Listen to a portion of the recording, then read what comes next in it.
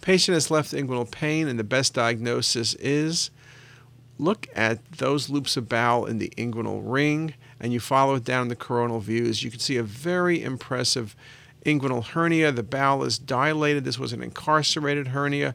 This patient went to surgery. Undescended testes, you can see in the inguinal canal, but that's a solid round mass in the 1 to 2 centimeter range.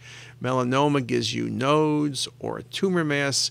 Lymphoma also will give you lots of nodes. This is bowel, and this is bowel herniating into the inguinal ring.